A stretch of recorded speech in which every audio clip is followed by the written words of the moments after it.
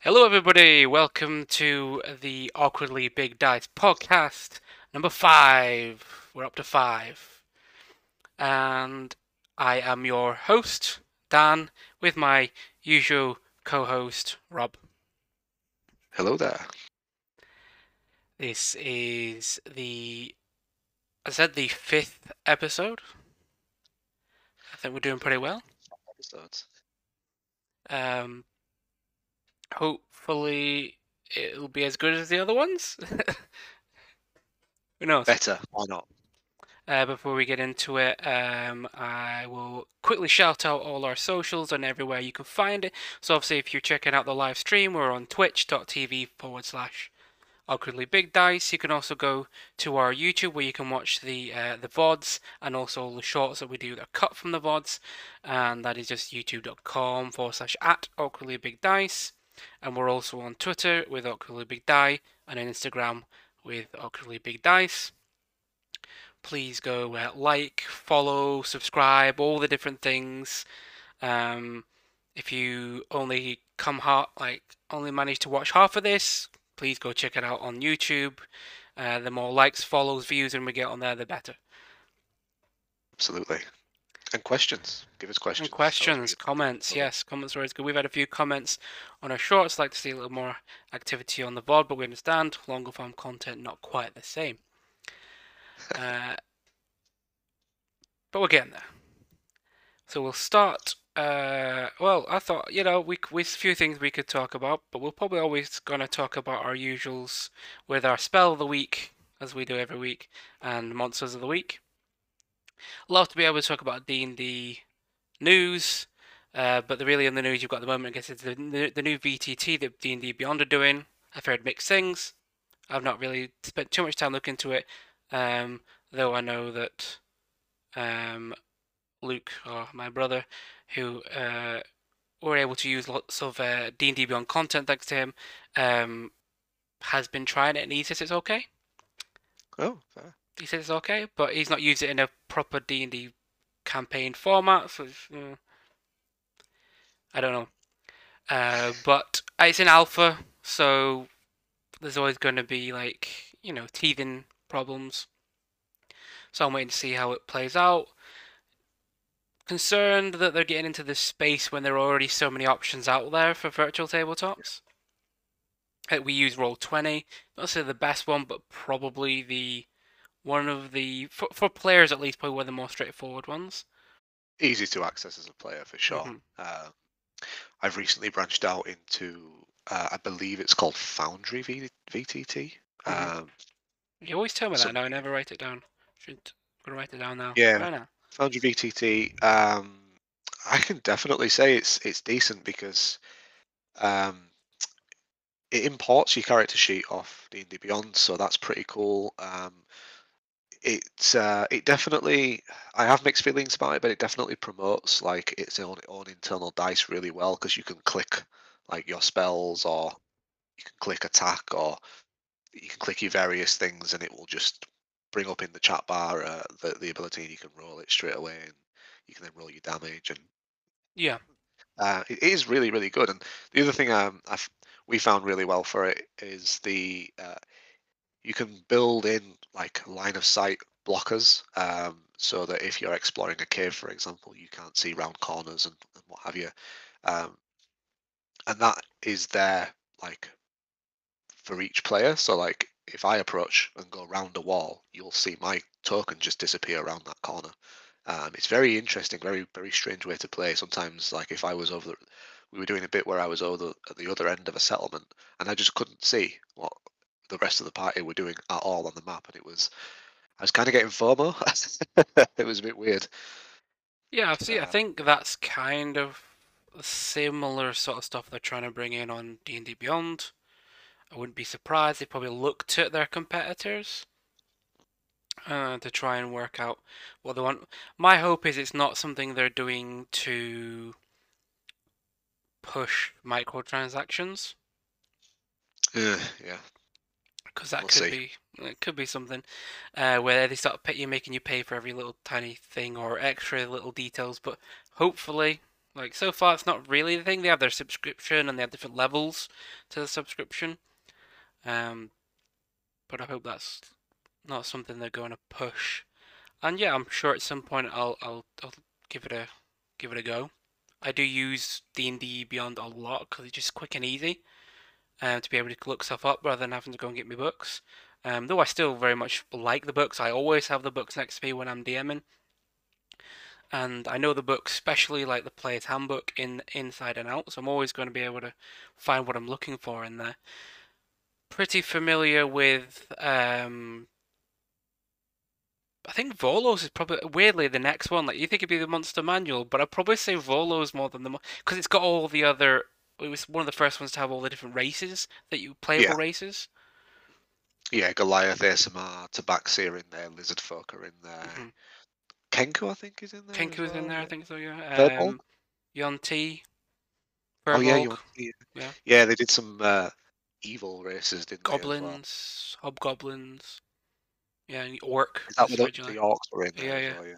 Before they did the new Orc, which is now from Mordekainen presents Monsters of the Multiverse. Well, Um, everything in Warlords has moved into that. It has, Into so it's that. considered what the on D&D Beyond they call it legacy content. Yeah. Um, Other news, I mean, there's always little things. They've got their Planescape book, I think, is coming out very soon. Wizards of the Coast obviously Planescape book, which is the Oh, one that is the with all oh, the the sigil sigil one, stuff, the the City of Doors, City of Doors, which is something that I know you would particularly be interested in, being that very that's much. an area of the multiverse that you've been looking into and driving towards with our on and off every 4 week 2 shot thing we've been doing. Given the amount of recent research I've done on various sources into Sigil, the City of Doors, and the various factions and the Lady of Pain and things like that, I will be interested to see if they've made many changes when it comes to the book. That'll be an interesting one. Oh yeah, I'll be I'll just be interested anyway because you've hyped me up on it. I ended up reading all the lore on the wikis and stuff like that, so I would definitely be interested in that. It's just a really cool concept for a city. It is. The city that floats out in the middle of the Outlands atop an infinitely high mountain, and the city is a rotating donut, essentially Yeah, hollowed out with a city inside it. So there's no physical way in. You have to go in through one of the many portals. yeah. It's Which who knows? You might be doing tomorrow night. nice. It's an interesting book because it's supposed to be like even the gods can't touch it, kind of deal, and I think that's very interesting, and that Whole makes place is antithesis to gods, which may or may not be quite central to the plot line that I'm running. that's cool. That's cool. It makes sense based on what we've done so far. Um, with working for I guess for we didn't really know, but I guess indirectly we're working for old Platinum Dragon Boy Bahamut, Yeah, yeah, indirectly, kind of. kind of. But anyway, I don't have anything else to talk about with regards to just general things that have arisen within the D&D news sphere. So we'll move on to our first topic segment of the podcast, which is Spell of the Week. We have two, one each, as we always do every single week. If people want to throw suggestions at us for our next one, please go to our YouTube or our Instagram and throw up on there. That's where we're most likely to find those suggestions. Or check out our previous episodes where we have talked about a number of different spells and monsters as well, which is our second segment. But do we want to roll dice this week? Since I've remembered my dice this week, we can roll Sure. to see who goes first. We'll do rollies. Grab a I've got dice. me black ones. I will use the Strahd dice that I had. The Nice, one that nice, looks like nice. it's got blood in it. These ones are the formerly cursed dice. I'm not superstitious, so I know it's not, but it's fun to say. All right. Okay. You're probably gonna beat me. I don't know. I got What? a 6. I got a 6. Really? Yeah. Okay, that's how Rollies goes. I guess we'll do it again. We should 6. probably set up a way to film this, but It's alright. First time trying it. Do it again. yep. That's not much better. I think I beat you then because I got an 18. An 18. I got it. 18 on the I dice. got a 7. So one better than last time. You can decide who goes first then. I'll go. Okay. I was smirking before when you asked the viewers to give us suggestions because, funnily enough, the spell of the week for me is the spell suggestion. It is a spell I do enjoy using. Again, I do have the running theme of mostly bringing up spells that I enjoy playing on warlocks, but this spell can be used by, I'd say, quite a lot of spellcasters: sorcerer, bard, warlock, wizard, and the knowledge domain cleric. The more spellcaster, more like arcane magic orientated cleric. It's Yeah. what you would call a control spell. Really, it's an enchantment type spell, which it kind of does what it says on the tin. It's a Yeah. concentration spell. It's a second level spell, and at much later levels, there is a variant called Mass Suggestion, which, to the surprise of no one, is an area of effect version of this single target spell. I think, other than that, it probably mimics it in every other way. Um, it's got verbal and material components, although it doesn't specify the materials. So, oh no, it does. Here we go. A snake's tongue and either a bit of honeycomb or a drop of sweet oil. But if you've got an arcane focus or a component pouch, that doesn't really come into play. Um, a single action to cast, range of 30 foot, and its duration is 8 hours. So you can concentrate on this spell for up to 8 hours. And it's a really interesting spell. It's a charm, so anything that's immune to charm will not be affected by this. Typically, that's things like really high end bosses, or things like ghosts, spooky monsters, that Yeah, sort of and thing. your constructs. Constructs as well, machines can't be charmed or programmed, I suppose. You cannot So, manipulate their programming. yeah, you'll have to get a netrunner to hack them. I've been playing a lot more Cyberpunk recently. But anyway, besides the point, so suggestion, it is a wisdom saving throw spell. On a failed save, you have made a suggestion, funnily enough, to the target creature. And on a failed save, it pursues the course of action that you described to the best of its ability. The suggestion must be worded in such a manner to make the course of action sound reasonable. Asking a creature to stab itself, throw Mm. itself on a spear, immolate itself, or do some other obviously harmful effect will just end the spell.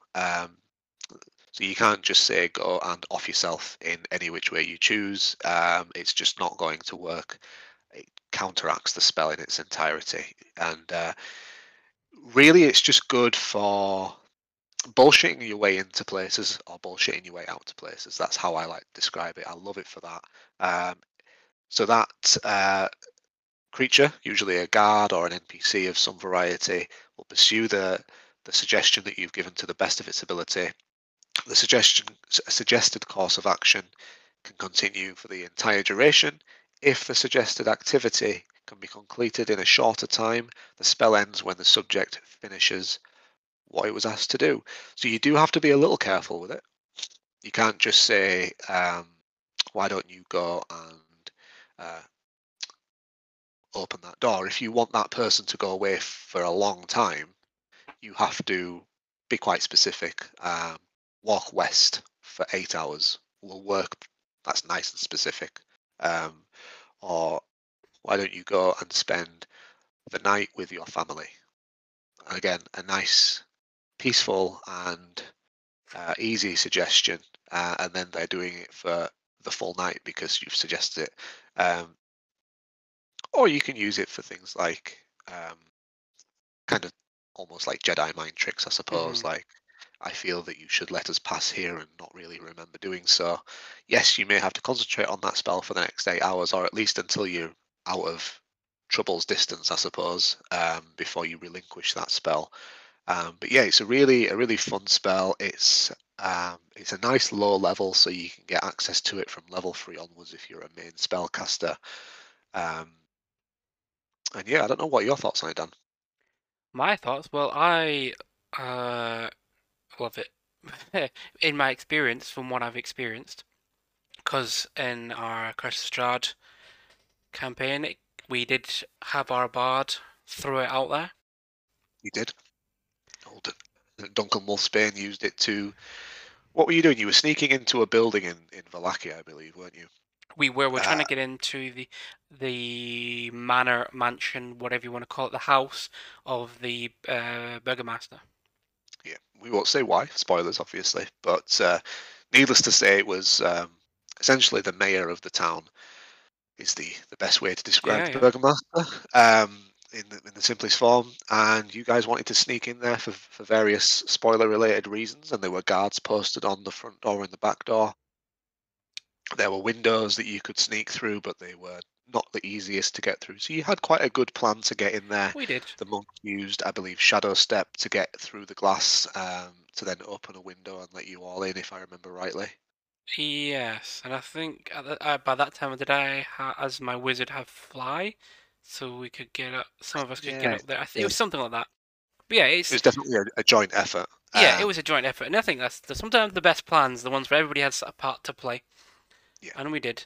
But yeah, great, it's a great spell. It's a good low level charm spell. It's only gonna you probably really once you start getting more powerful enchantments, I suppose it's probably gonna slip to one side a little bit. Also, if you probably find most everyone probably other than your clerics, your knowledge clerics and your wizards also are charisma characters, so they're probably gonna try talking first before they yeah. move to using the suggestion spell itself. But does it have that condition that charm person has? I don't think it does it? No, it doesn't. So what I believe Dan is referring to is that a lot of the really low level, like cantrip called Friends, the spell called Charm Person, once they end, the person that you've charmed knows they have been charmed and may turn aggressive towards you. Is that what you were referring to? It's one of the things I was going to get to, yes, but it wasn't that specific one. I Oh, was go on then. What were you? but I was actually thinking about if if you are in combat aggressive towards them. I think charm person, the creature has advantage Hmm. against the save. Whereas this, I don't see it. Uh, Let's have a quick read. so as long as yeah, as far as I can see, as long as that so you could be in a fight and you can suggest that someone drops their weapon, Yeah, things like that. yeah. You could do that, or you could just ask one of the people that you're in the fight with, to just leave and go have a nice holiday. Yeah, just walk away. Just keep walking until your feet are tired. It Um, does always remind me. I know it's a terrible film, but it reminds me of a scene in the first Wolverine movie where I think his love interest just makes somebody walk until they can't walk anymore. yes, Kind of just at the end of the movie, the and he, Striker, I think is what he's called. yeah, he's the guy that's then in a wheelchair because of that in the X-Men movies, isn't he? He's in a wheelchair. Yeah. I don't know if My he's brain assumes it's because of that. yeah because of that maybe yeah. Yeah, Maybe. he's the guy who's like primarily responsible for Wolverine's Yeah, adamantine skeleton. that's Um, the dude. but yes, that was what I was thinking of because it means that it's useful inside initiative, inside your combat Yeah, situations as well, opposed to being like charm person, which doesn't get used in those situations because yeah. of that condition. It's not condition in D&D terminology, but because of that little bit of text in the description. But yes, I think the other thing um, you stated about them not knowing they've been charmed afterwards is also very useful if you're trying to be subtle, sneaky, stealthy, other words for quiet. Yeah. I think the first point that you mentioned about disadvantage in combat um, is, I suppose, a little bit overkill, or would be on this spell, because it does have the caveat that if you or any companion damage the target, the spell ends. So Mm. you would hope then that the other characters had noticed that you had done this, or that you might be known for doing this, because otherwise you could have jammed somebody and they could be halfway through walking away and someone could just fireball everybody and then they snap out of that charm. Obviously, if they don't survive the fireball, then that doesn't matter. But it's yeah. But yeah, yes. Um, I had a It's a good thought then, and then place it to just leave. completely went. I was like, I had know what I want to say, and it was gone. You talked about. I think you covered everything really because you got your 8 hours duration's great because it means they can keep them, occupied for the rest of the day. Concentration is not great because you might want to concentrate on other things, which I always, yeah, managing your concentration spells becomes a thing. I think when you're something like a bard or a sorcerer, warlock, maybe to some degree, warlock, but wizards, if you're a cleric, it's something you're going to be very concerned about. Yeah, Is you managing your concentration. Same as like druids, managing that concentration is a big thing. Choosing which spells you're going to be concentrating on. Um, or as I had yesterday in Baldur's Gate 3, concentrating until you get hit the very next turn. But yeah, that's yeah. always a possibility in Dungeons and Dragons. It But is. It is. Maintaining concentration in Baldur's Gate though seems to be far more of a challenge it does. than out in the normal I game. think there's always Um, of the always a thing that people forget in normal Dungeons and Dragons games is people will forget to roll those concentration checks.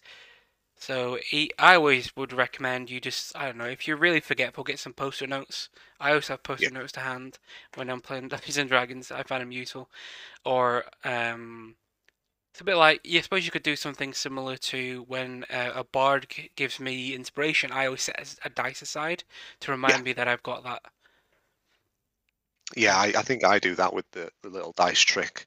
Um, yeah, concentration can be a bit of a kicker sometimes. I do play this spell on warlocks, as I mentioned, and concentration is also a bit of an issue for them because I quite bet. often they're concentrating on hex, or some of the other free spells that they get through invocations, like detect magic. Obviously, that can be a bit of a kicker because you're always casting hex or other spells at the highest level that you have slots for as a warlock. Which, Mm, once you hit ninth level, which we have on our campaign, on a main means that you're campaign. casting hex to last the entire day.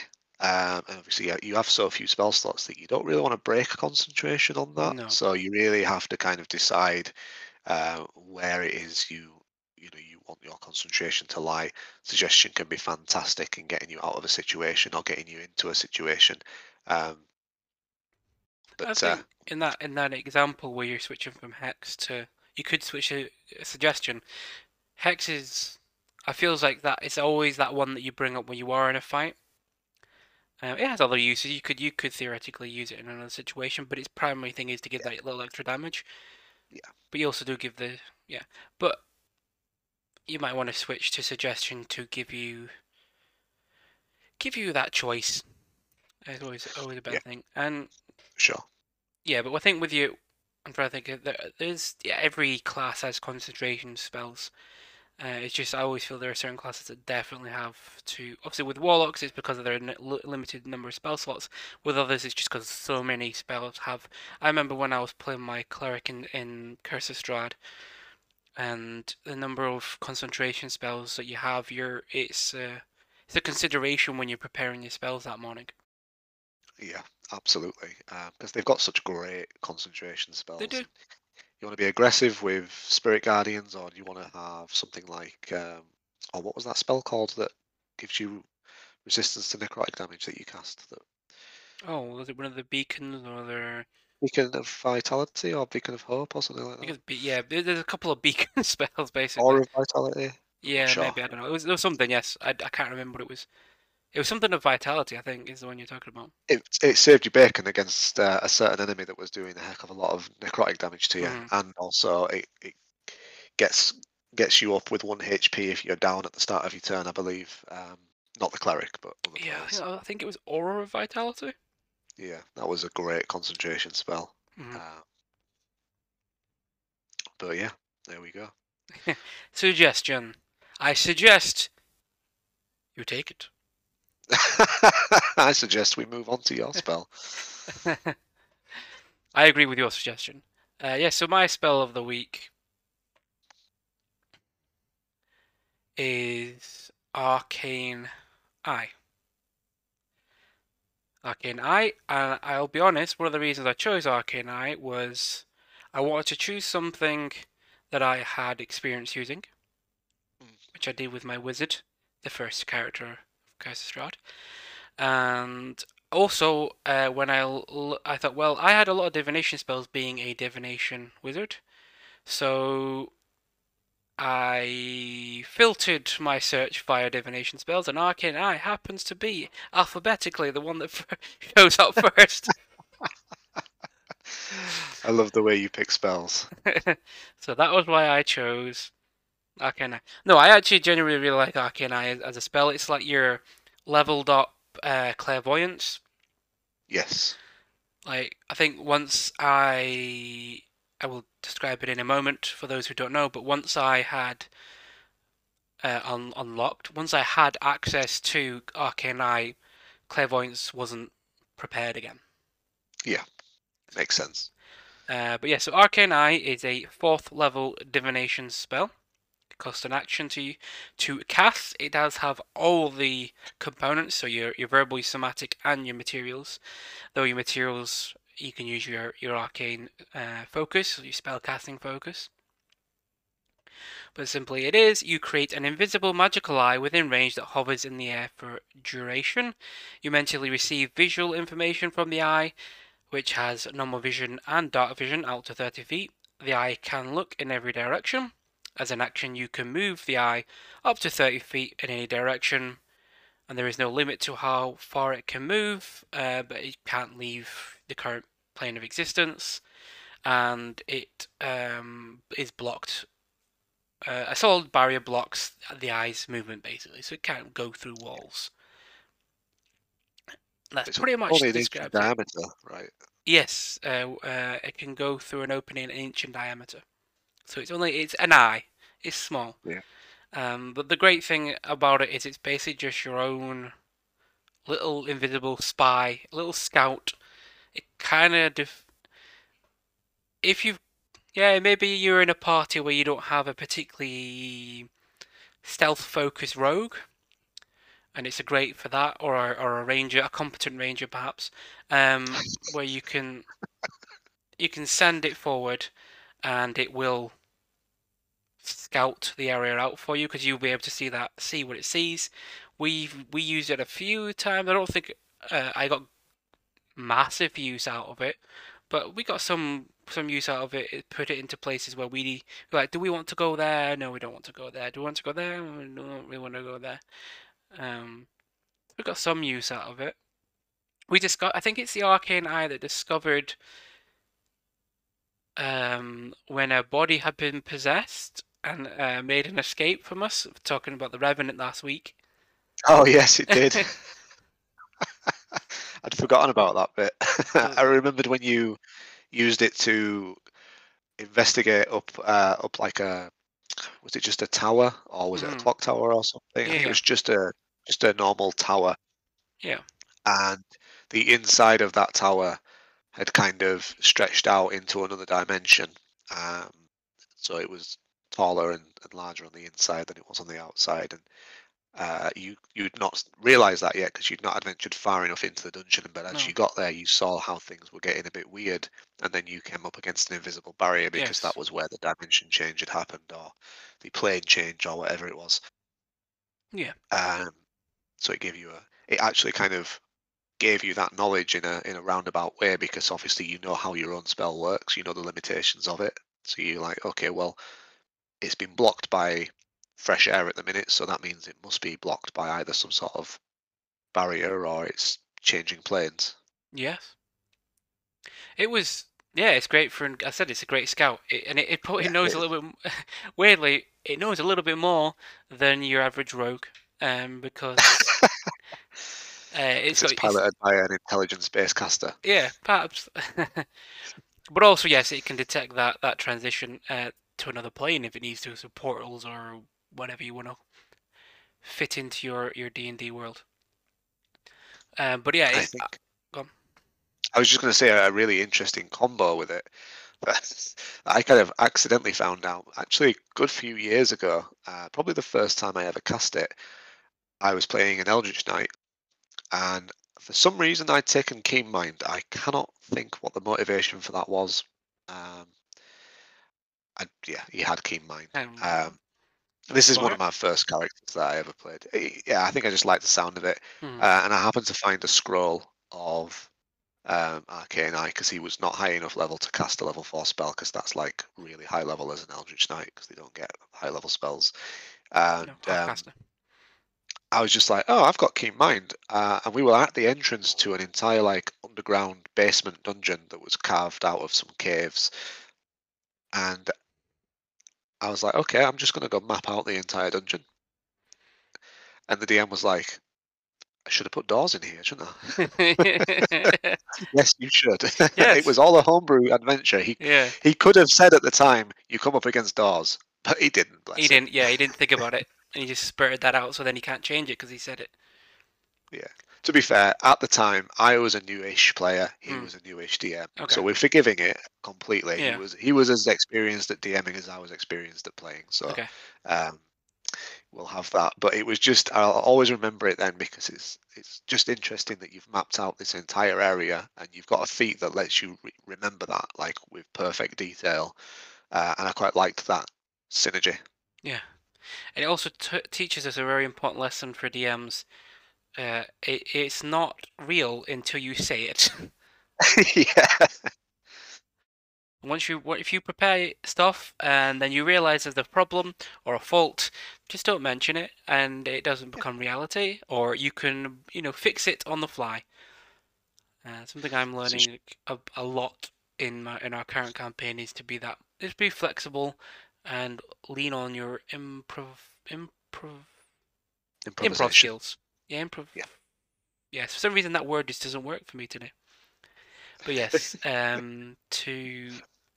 to be flexible.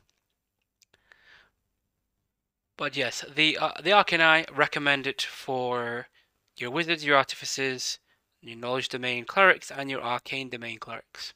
Arcana, sorry, domain clerics, because they're the ones who get it.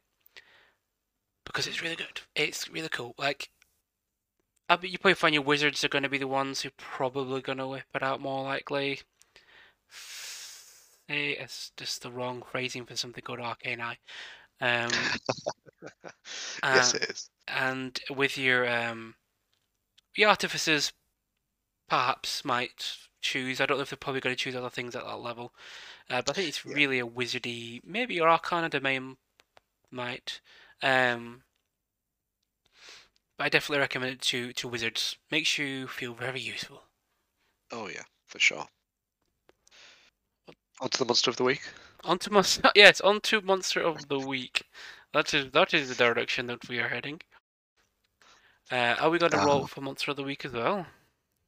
I think the first roll was good enough because then we can leapfrog each other and continue that way. So I will go first with my monster of the week. And last week I chose the Revenant, and I said that one of my favourite parts about the Revenant is every time the players kill it, give it a day, and it comes back in another body because the spirit is what really is the Revenant, and it jumps into the nearest corpse a day later and is back with a vengeance, literally, because that's the whole point of a revenant. So this week I have picked something on a similar theme. I said I was going to. One of my all-time favorite creatures that I ever ran in a campaign was the Boneclaw. This is a pair that's been Uh, on your screen for a little while now because I have only just added it to OBS. So, bless. The Boneclaw is a creature steeped in lore. If you're looking at the screen, you can probably guess with the name and the image that it is an undead creature with massive, sharp claws. Uh, One of the things I like about this is they're formed from a wizard who has tried to become a lich. Uh, Maybe I'll pick a lich next week so we know what liches are. But liches are kind of the end goal when you're a necromancer, immortal if undead you're sort of more spellcasters. of an evil necromancer, Yeah, we shouldn't always assume necromancers are evil. It's a bit of a stereotype. I suppose the old meat mechanics can be good too.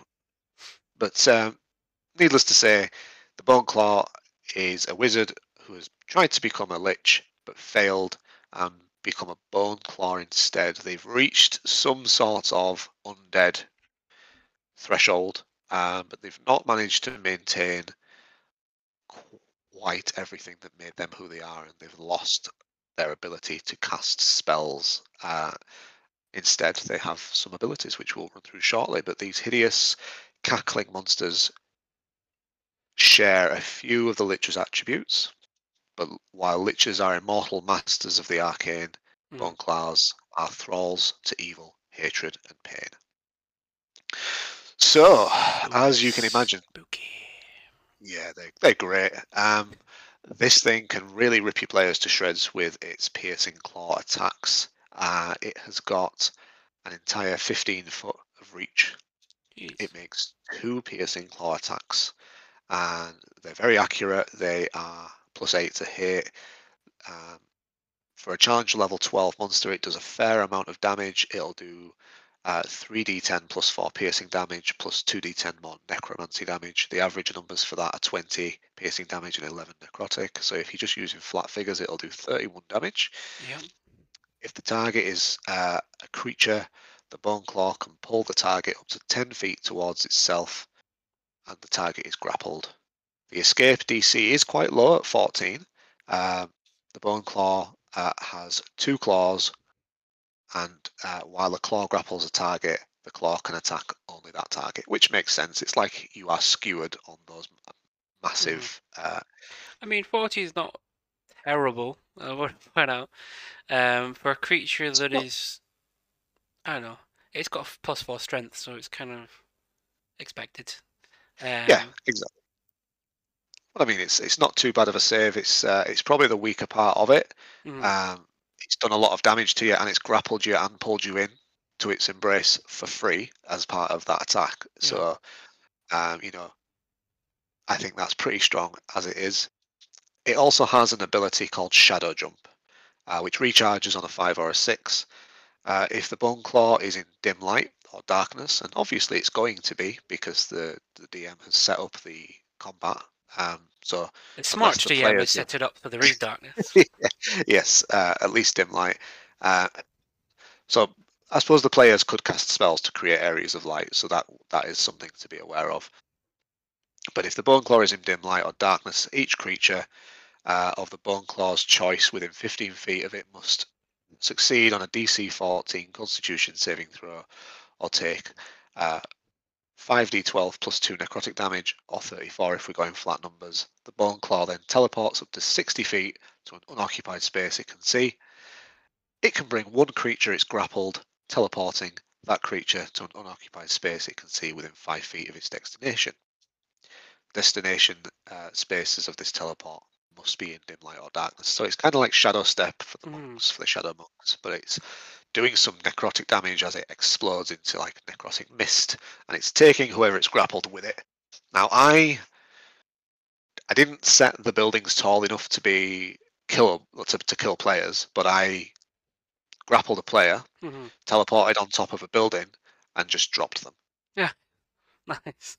They fell like 2 stories. They took about an extra sort of maybe 20 damage or so. It did down them, but Okay. it wasn't like a killing maneuver. It was there to raise tension. It made the cleric have to do some work. I think what I really love about these things is even though uh, yeah, they're fairly low on the challenge rating, they have a bonus action They're which they middling. can just yeah, they kind of I won't say fairly low, yeah, they're middling. They're challenge rating 12. You're not going to be fighting them if you're level 1, 3, that sort of level. Mhm. Um, they've got deadly reach, so in response to a creature entering a space within 15 feet of it, the bone claw makes a piercing claw attack against that creature. So someone could walk within 15 feet of this thing and just get grappled, pulled towards it, and hurt and impaled. So I it's pretty noticed it. spicy. I was It's how I noticed it, and I was like, "Say what? What's going?" yeah, It can do what? Wait, so it's got. Wait, okay, okay, okay. So you don't, because you don't see a lot of reactions. Like you sometimes you have don't. to go. If you want to, say you're creating a homebrew monster and you want to give it a reaction, I like to look at what already exists in other monsters. Look at their reactions, and there aren't many. And I've had to look a few times, and a reaction is always great. It's not just your opportunity attack. And one that's got the 15-foot range. It means it's kind of a bit like the Polearm Master, right?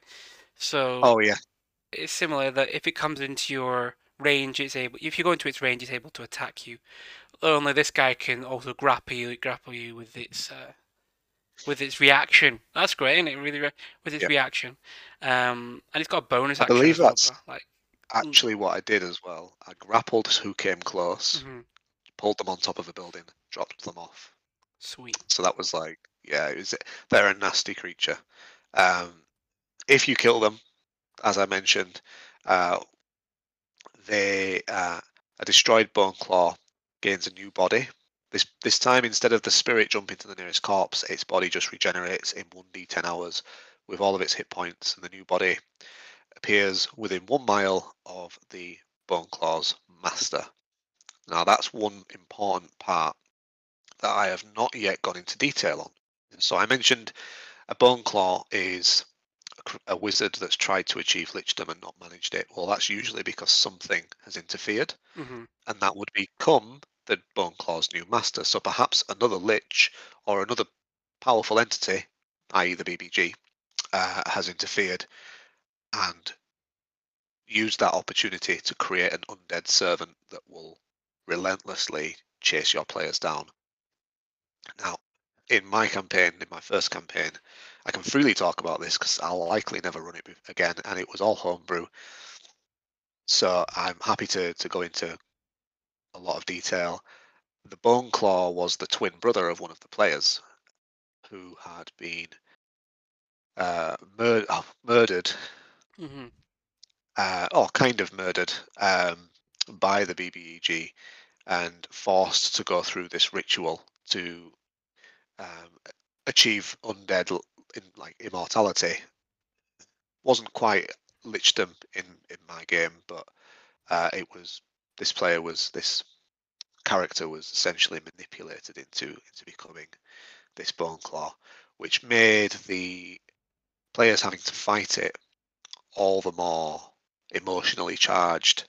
And I Mhm. had the bone claws like features crack as they were fighting it, and like parts of it fell away, and you could see the slightly dead looking face of the character's twin brother underneath, and that was kind of how they realized they were fighting their twin brother, who was a tabaxi. So it was quite an interesting thing, cracking open this skull and finding this matted cat fur underneath, and A this tabaxi bone claw. yeah, it was Interesting. well, cats have claws, right? They do. They do. It works. I definitely made sure it was more undead rather than furry. So we definitely went in the right direction with this one. And then it was really good because I built an entire like subplot that had woven into the main plot of the campaign, where naturally, as you would expect, the players now wanted to somehow save the player character's brother, which they actually managed to do. It Nice. cost them a lot of sacrifice and a lot of hard work, um, and that then gave them a powerful ally in the final battle, who had the original stat block for that player character, but was just simply a reborn. So yeah, I really like this creature. It's got a lot of flavor. And the art's pretty good, man. Like, it looks cool. Yeah, It's got yeah. big ass claws. The art Uh, was the first thing that attracted me to it. 'Cause like many DMs do, I imagine I was leafing through, funnily enough, Volos, because mm, that's I think what the creature is from. Although it will now be in it's in Mordekaiser's now. Mordenkainen's Yeah. Monsters of the Multiverse, so there is a legacy version. I'll be honest, I don't have Volos up in the office. It's downstairs, so I can't tell you what's different with it. But I don't feel like too much has changed. Maybe the HP, maybe the AC. Let me have a look. It has the bonus action now, which it didn't before. Oh, did it right? I'm sure it had that reaction before. It has the reaction Weird. still. The reaction hasn't, Oh, the I think. bonus action sneak. Right. Okay, I get you. I think it might have just been able to hide as an action before. Oh, its reaction was different too. Was it? How did it work? In response to a visible enemy moving into its reach, the Boneclaw makes one claw attack against that enemy. If the attack hits, the Boneclaw can make a second claw attack against the target. Oh yeah, I do remember that now that you've said that. So you Yeah, basically can make two attacks. that's I probably a bit too good. That's wonder why. probably why when I dropped them off a building, they were at 0 hit points. Yeah, and I wonder why they changed it. Yeah. Needless to say, you could play either Hmm. in your game, or you could homebrew it to be a mix of both. You could add extra rules. You're the DM. You can do what you want. You can make it an undead tabaxi that's been forcibly turned into a bone claw, like I did. Mm-hmm. Uh, it's all about fun. That's all. That's what it is. It is. It is. Oh, But that's the bone claw. yeah, it is the bone claw. I wanted to use the bone claw, believe it or not, because since I saw the image, I think I hadn't given it too much consideration. I don't like to use unless it's part of the theme of a campaign. I don't like to use a lot of the same type of monster too much. Yeah, So in the last full campaign we did, I used a lot of devils because that was the theme. It was all to do with lawful evil devil type creatures. Um, so yeah, just devils. Um, but I would throw in other things because I don't like to always use undead all the time or devils all the time. So I always kind of like put undead to a bit of a distance because it's one of those that I always lean on a little bit with random encounters. A lot of like half yeah, decent lower end undead. So your skeletons, your zombies, your ghouls and things like that are all like really good just for your random encounters. yeah, So I've always yeah. I stuck them agree. there, even if you guys have never come up against them. So undead has always been was always put a little bit behind the others because of that.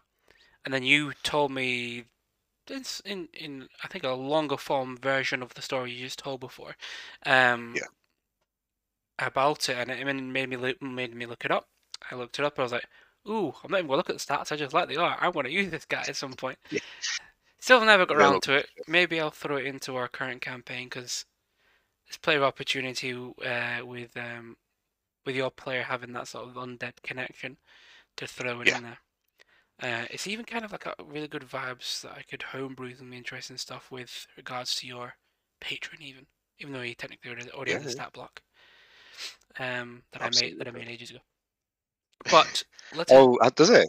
oh yeah, I made Mm, a Grim Reaper essentially, but a Reaper stat block a long time ago. In the first time I ever touched this particular D&D world. interesting. I haven't looked at it in a long time, so I might look at it and go, hmm, maybe that needs changing. Uh, Yeah, perhaps. I didn't even look at it when I was planning the whole Hallow spell thing you've just dealt with this week. I didn't even look at it then. Probably should have, but it doesn't matter. No. It doesn't matter. Let's move on to my choice for Monster of the Week. Because my choice for Monster of the Week is one I have thrown at you before, because I do like to use things I've used before. And because we've done a lot of like, oh, I've never used these things, I really want to use it. Wouldn't it be fun to use it? Uh, and I'm trying to just vamp why I add the image to OBS, but it is these big fellas. It's a flesh golem I've chosen this week. So my buddy next to me here, this guy. As you can see on the screen, he is a flesh golem. He's an ugly fella that is kind of just a amalgamation of other fellas.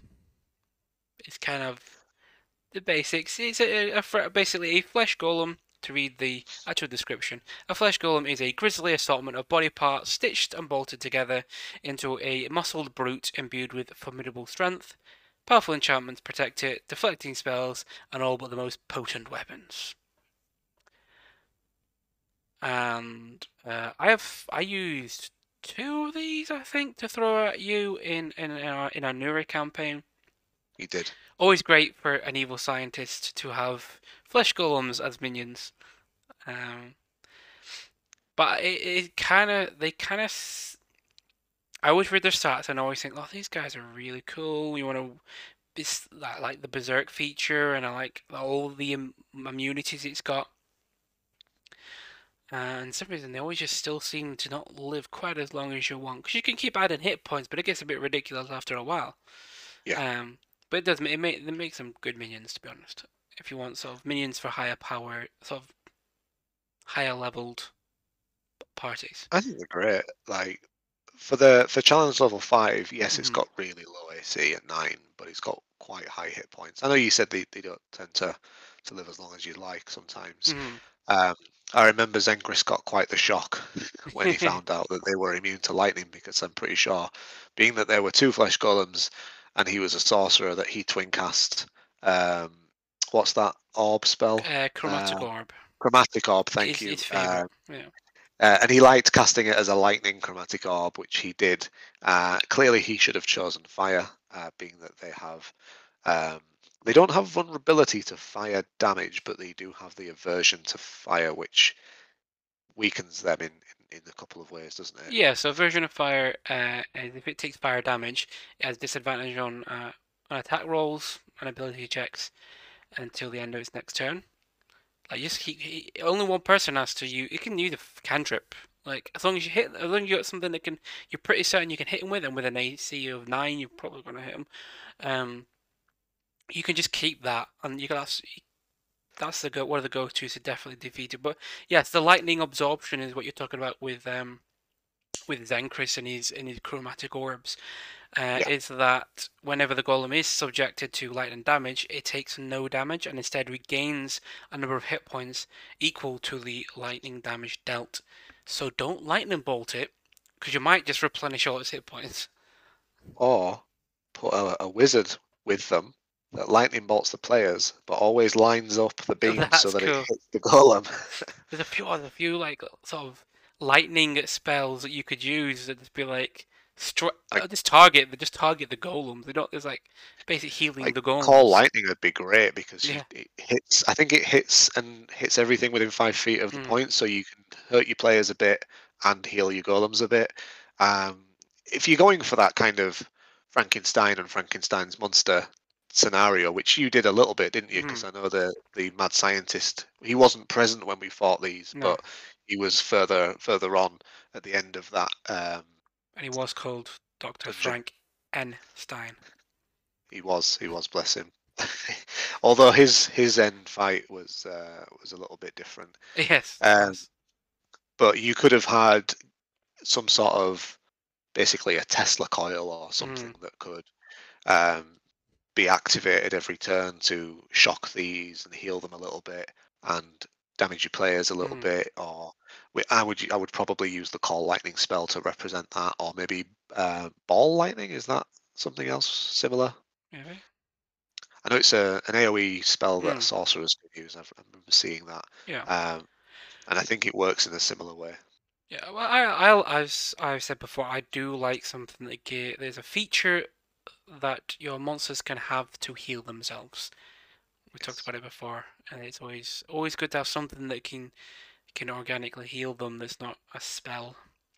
Um, and obviously, you always want something that can counter it. And I think the version of fire, whilst not stopping that healing, is kind of a good counter to it. Um, it's got a Yeah, they're not mute. like scarecrows where they take double damage from fire, but they, No, they do get sort of a bit weakened by it. yeah, it's got a immutable form. Basically, you can't polymorph it.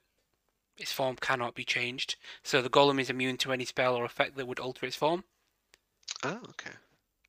I know that It can makes some sort of become. sense. Hmm? I suppose that makes kind of sense because they're made up of many different forms. Hmm. I They're think. Oh, jigsaw people. yeah, I think all golems have it. I think all Oh, do they? golems have a mutable form, and it's great if you throw it. So imagine you're in a group where your wizard or whoever it is who has polymorph. Maybe a couple of players have polymorph, and every fight is just turning the monster into, I don't know, a turtle or a rabbit or a squirrel, perhaps. Um, it's really good to throw one of these at them because they can't do that with these guys or Yeah. any of the golems. And almost as though we were talking about it earlier, it is a construct. Construct. It is It immune is. to charm. It is. It's got lightning immunity, poison immunity, kind of the ones you'd expect, as well Yeah. as your bludgeoning, piercing, slashing from non-magical attacks that aren't adamantine. Obviously, usually you're expecting that aren't silver because that's quite common with your lycanthropes and things like that. But this Yes. is adamantine is the thing to cut it with if you don't have a magical weapon. Chances are you're probably going to have a magical weapon and not an adamantine weapon. I think adamantine seems generally rarer.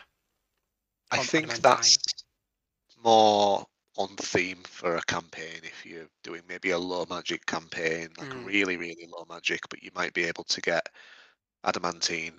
Um, or there is like the common magic items from Xanathar's, and I know in there is I think like a moon touched weapon, which is mm, magic damage, but not as powerful as a +1 weapon, which is mm. obviously the uncommon next step. Um, like common magic items. So yeah, it's definitely interesting in a lot of ways. I really like the way it's pretty well rounded. You know, It it's is. got multi attack for a lowish level for a challenge level 5 creature. Multi attack's pretty good. Its slam could hit pretty hard. It's accurate as well with +7 to hit at that level. That's really accurate. And 2d8 +4. Hmm. It's Nice fun it's kind campaign. of a tank in many ways. It's just kind of can take a lot. It can take a lot of hits, really. Yeah, we talked about it not having great armor class or not as many hit points. Hit points you can change, can modify quite easily. If you do that with any part of the character, of course. Um, but really, what it does is it stumbles towards you and it whacks you, and it can just take a lot of hits as you do because it's got some great resistances and immunities. Well, actually, it's got no resistances. It's got all immunities, damage immunities and Yeah. condition immunities. I always Um, feel that it should be large. yeah, it kind of looks. It's definitely up there because I was looking up. Was it earlier today or last night? I was looking up what defines like if there is a written rule on what how big something has to be before it gets to Oh, right. large. Okay. So like to help you describe the height of a creature or something like In that. part, and it was mostly because I'm playing Lud tomorrow, Lud the Squasher, my orc, and being a rune knight, he has grown, and I was Yeah. curious whether or not he had now grown into a size that was literally a large creature. I think he's about 3 inches off being a large creature, which is funny Really? because of his rune knight thing makes him large. It's just the fact he grows an extra 3 inches it would be ridiculous. So I'm just like, no, he grows the extra on top of that. Would be how I describe it. But you could He make hits it, the minimum threshold for large. yeah. That's all he does. And not even not noticeably larger. But I think you can make it large if you want. I don't see why not. Like, That is true. wouldn't, wouldn't make much difference. If you want to, I'd even be tempted. Oh, you can make it large, make it a bit stronger as well. Sure. Yeah, more Just hit give it. points. Maybe give it an extra dice for damage. We should talk about one of its main things, which is Berserk. Yes. Which is a long-winded thing that I will go through now. So whenever the golem starts its turn with 40 hit points or fewer, roll a d6. On a 6, the golem goes berserk. On each of its turns while berserk, the golem attacks the nearest creature it can see. If no creature is near enough to move to an attack, the golem attacks an object with preference for an object smaller than itself. Once the golem goes berserk, it continues to do so until it is destroyed or regains all its hit points. The golem's creator, if within 60 feet of the berserk golem, can try to calm it by speaking firmly and persuasively. The golem must be able to hear its creator, who must take an action to make a DC 15 charisma persuasion check. If the check succeeds, the golem ceases being berserk. If it takes damage while still at 40 hit points or fewer, the golem might go berserk again. I never got to do this because I never rolled a 6, which was always really annoying. And I've used them twice now. I may have even used them another time. I feel like I've used them another time, but I've definitely used them with that one time with 2 of them, and Yeah. never rolled a 6 to get the berserk. Never did. I think it's I'd fun. probably just have them berserk. Yeah, I should have, but that was a different time, a Yeah, different yeah. Dan, a less I experienced Dan, I think suppose. it. Well, that's true. Yeah, I think maybe. I mean, yeah, a 6 seems a bit steep to have that. Having a only a 1 in 6 chance of that happening on 40 HP. There's a good chance it's going to die Mm. in the next round of combat at 40. Um, if your players have all at least got magical weapons, and Because yeah, it's prime almost prime example was our last session where you got 39 hit points and something that only had 40 left with one attack. So yeah, you're right.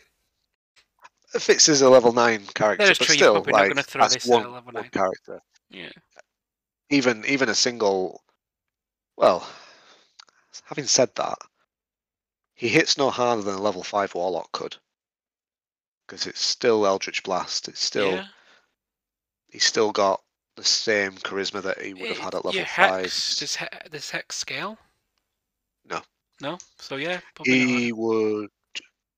Oh no, Hex would be fine against this because it's necrotic damage is Hex. Mm-hmm. Hex doesn't scale; it's just always a D6.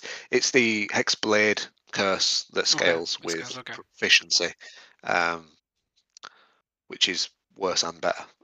But yeah, so it's you've got a chance to take it out quite easily once it hits that point. So it almost makes that massive wall of text a little bit of a waste. I honestly, I would just either have it happen on a 4 up, so it's a 50-50 chance, Mm.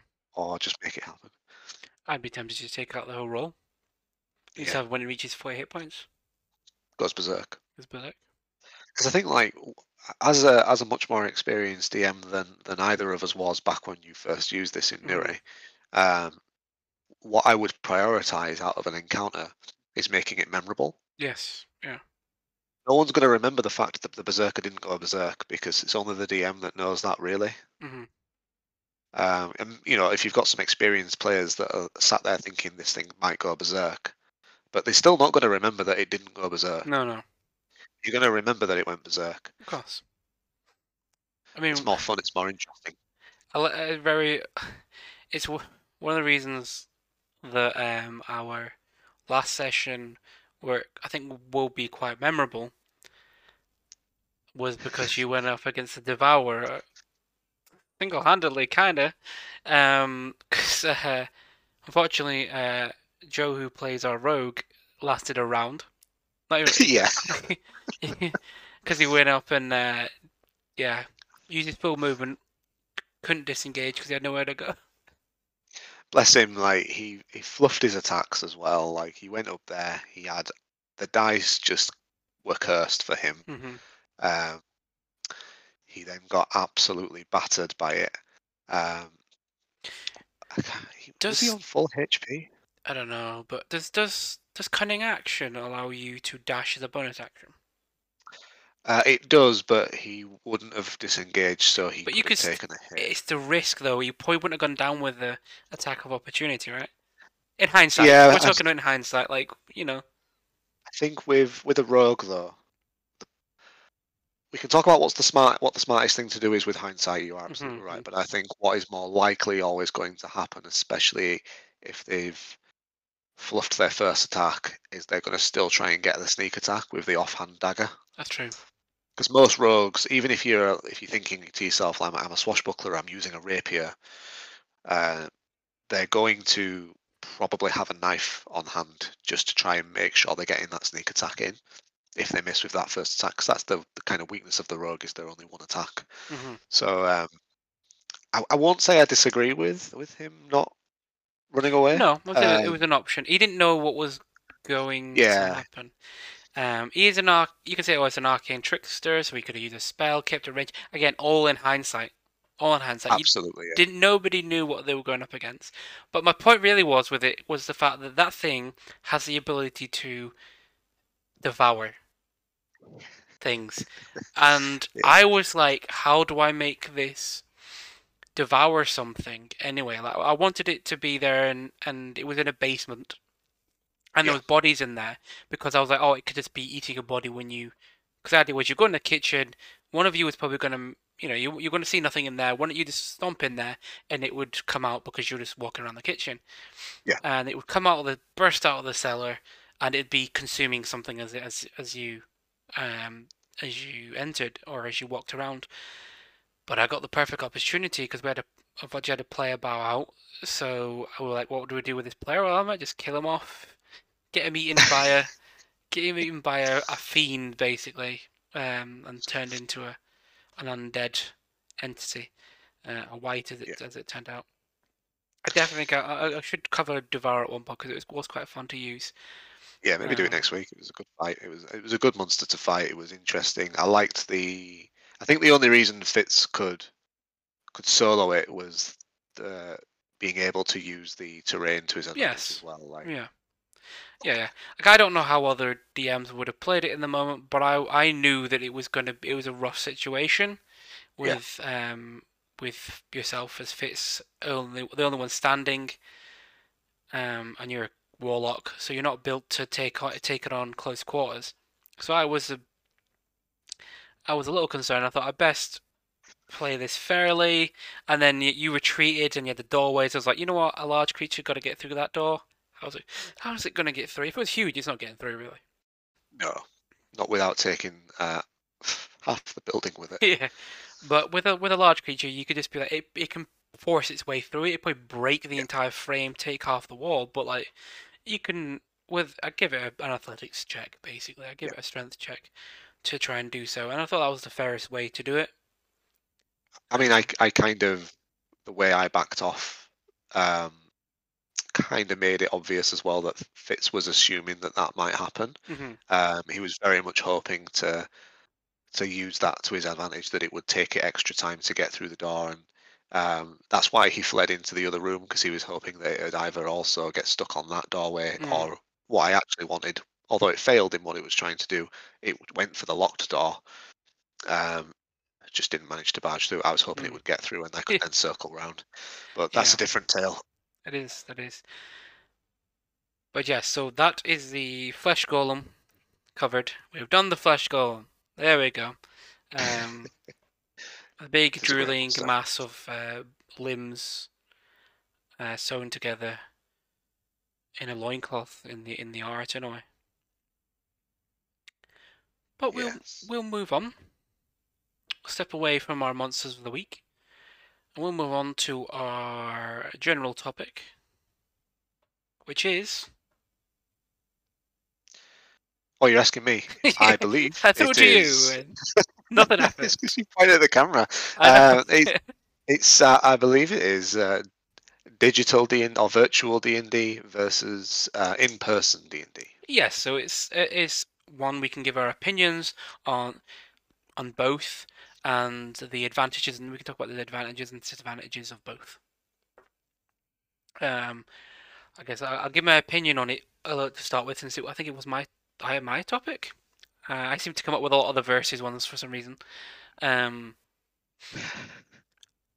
I have a great fondness for what we currently do, which is virtual, which is we play over Discord, because I have never played so much D&D in my life until we started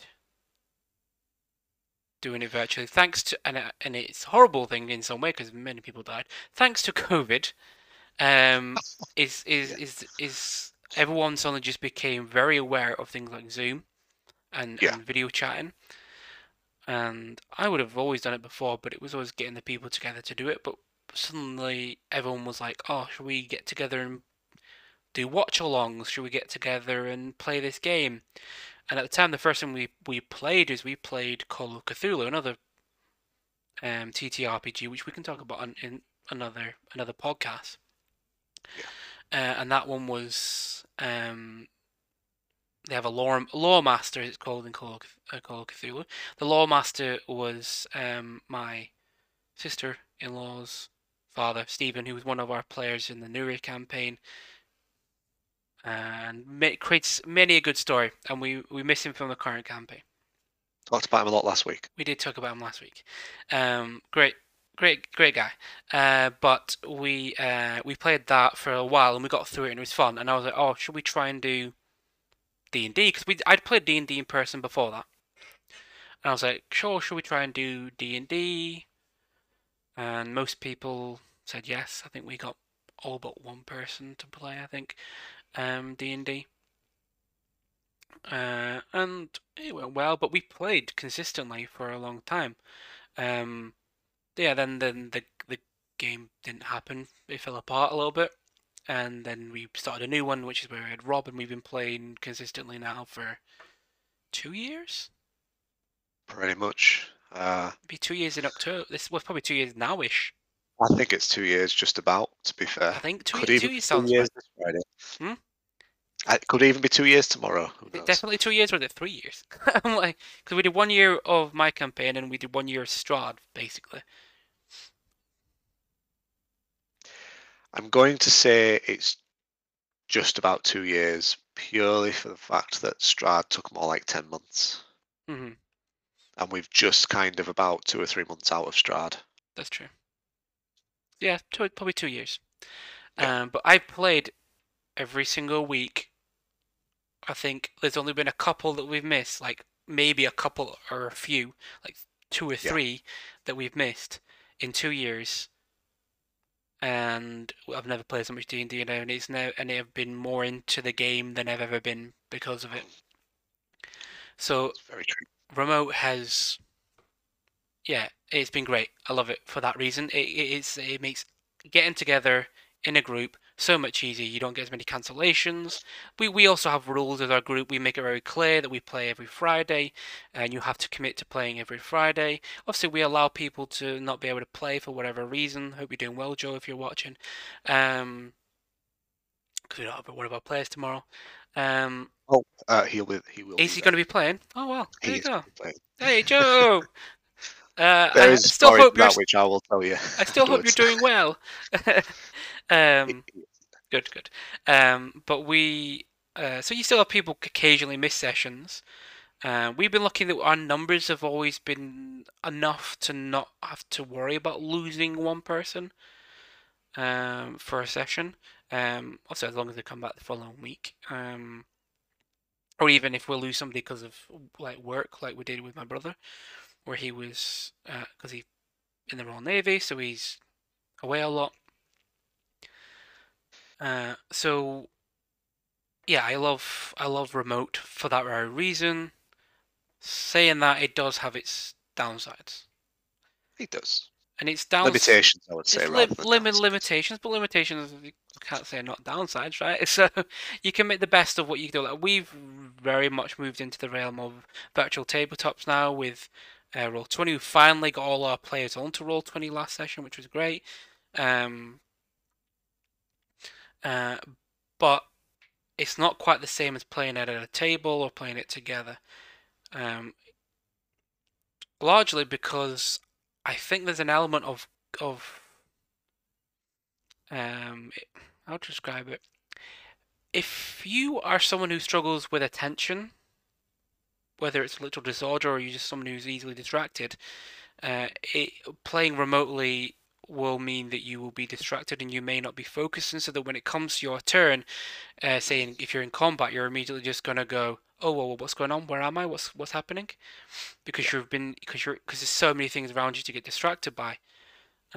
And in in-game in-person game, you don't have that because it's a whole like social setting where everybody is actively taking part, and you can see if someone's going to be sitting there on their phone, you can see it.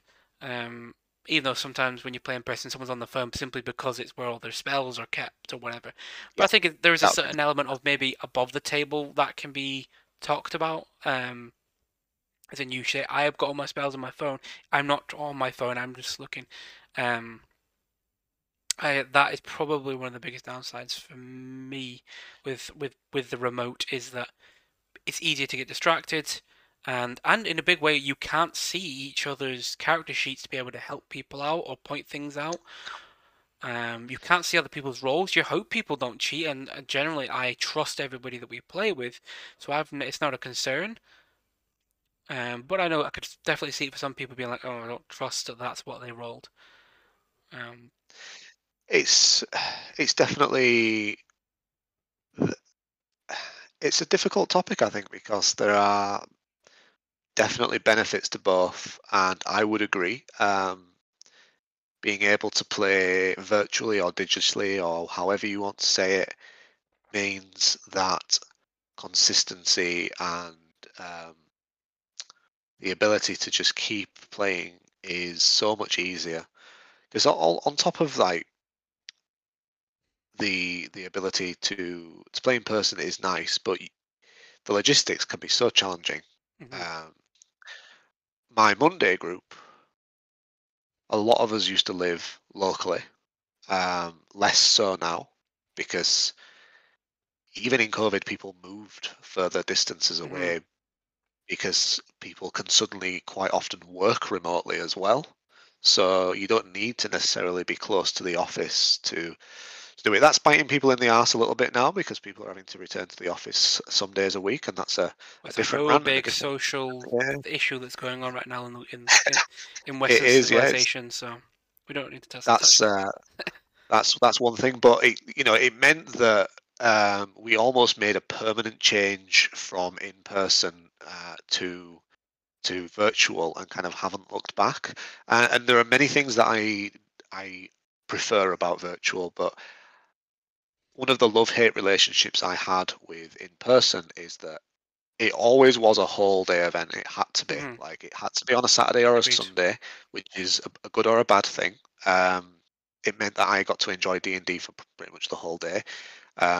It also meant that I had to sacrifice a whole day, whereas we play on Fridays, which is very easy because we start at 7, we finish about midnight, and I do a full day of work. I then have some tea, relax a little bit, and then I switch on my laptop about 5-10 minutes beforehand, log on to Discord, and away we go. It's easy peasy. All my stuff's already here.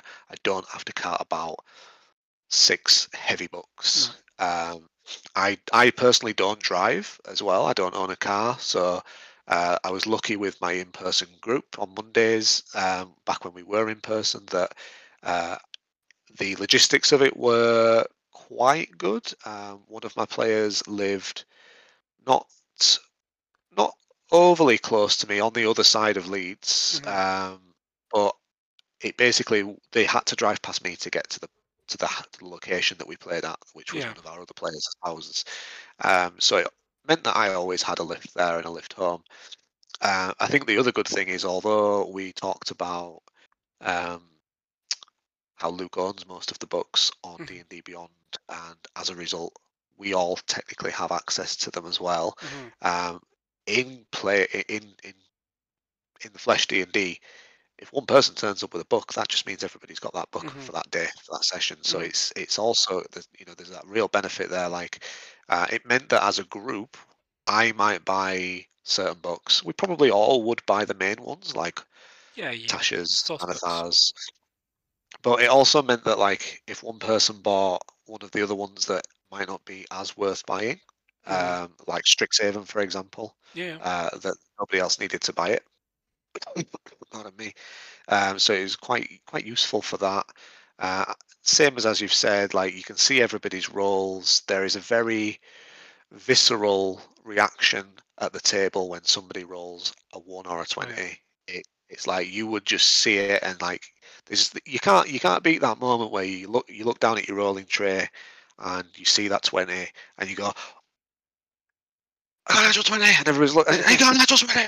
Yeah. Oh my god! Especially if it's a real tense moment as Oh well. yes. Like that is absolutely unbeatable.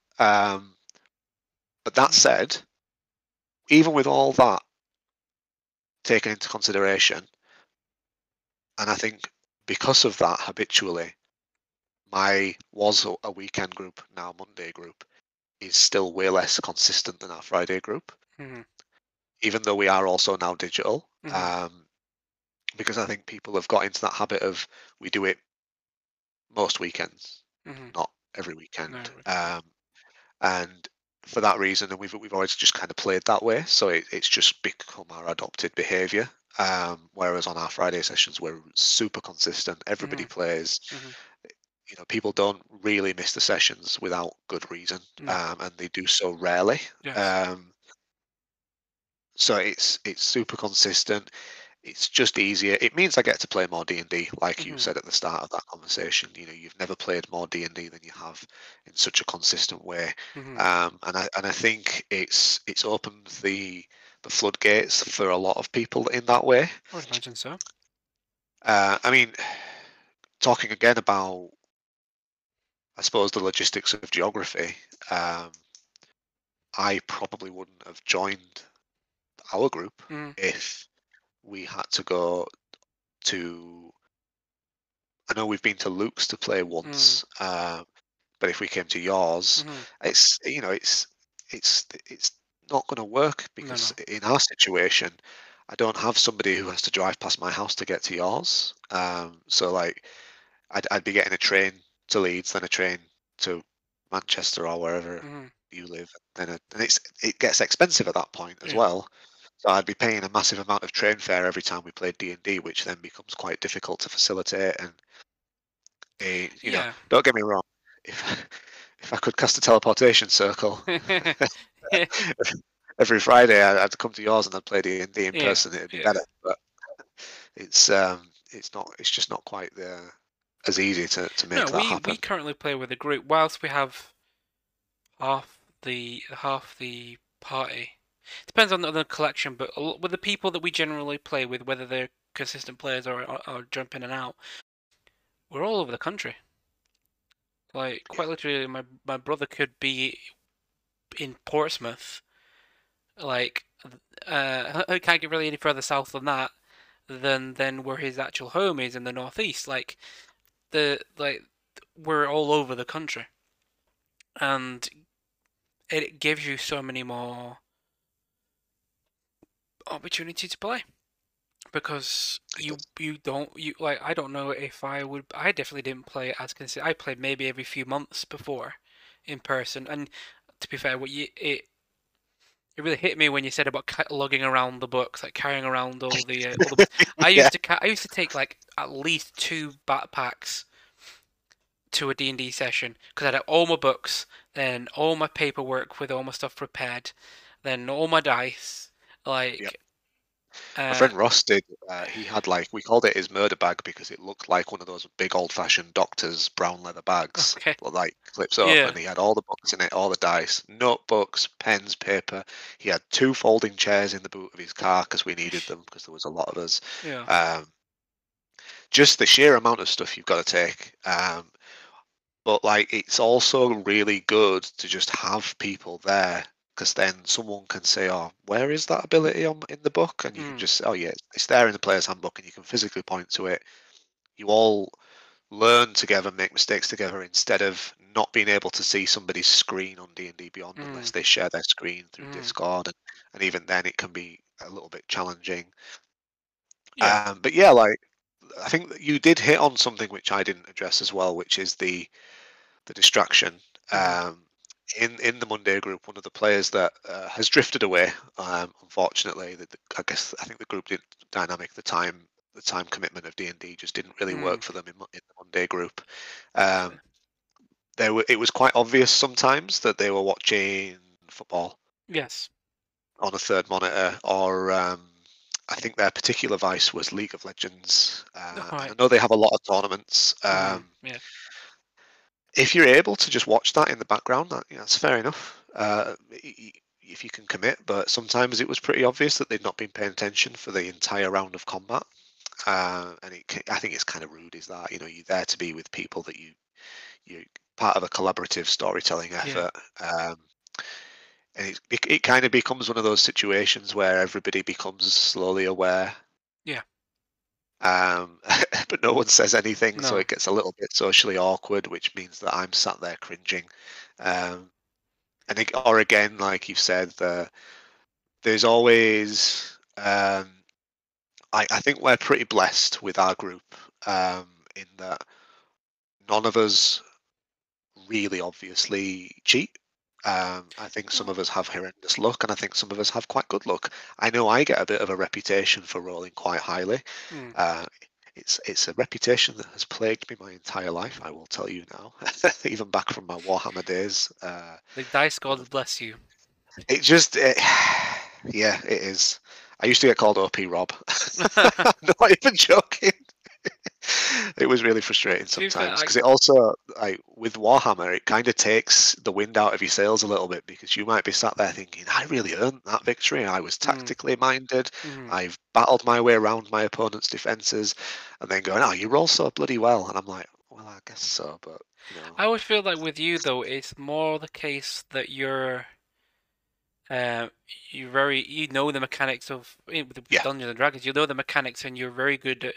You love to you do min max, and you'll build I do. characters like that, and you know the ins and outs. And you always know every little trick, so that it will look like you are rolling really well when you're like, oh, what did you? And it's like roll to hit. Oh, 25, and you're like, how does he always? And you've got like a 10. It's like, well, that's just Yeah, that's just how it goes when you build your characters like that. Um, it can't all be like, well, I mean, my brother has ridiculous luck, I will say, because he rolls and he'll tell you the number, and you're like, again, really? Um, and I trust him, and so then I do believe that's the case. But we do like to make fun because everyone likes to make fun. yeah, Or when Steph rolls to make her characters and her stats are always somehow end up being really high. Like, how did she do that?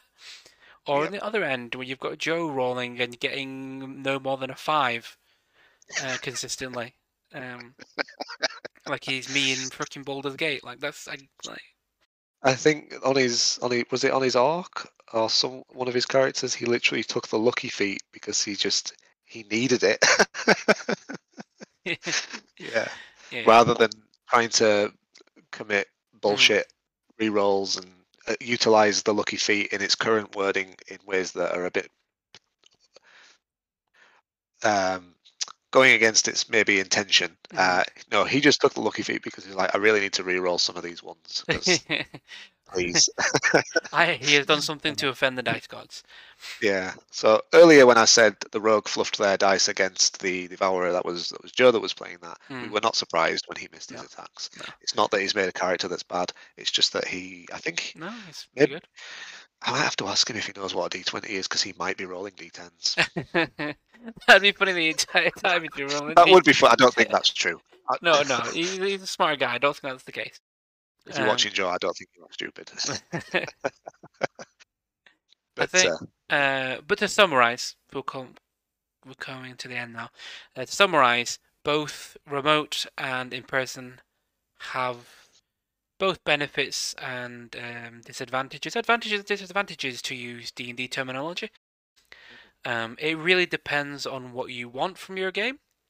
Atmosphere, there is no better atmosphere when you are playing in person with a good party. Sometimes with a bad party, it's not great. And if you've got people who are easily distracted, it's not always great online. Just like if you get people who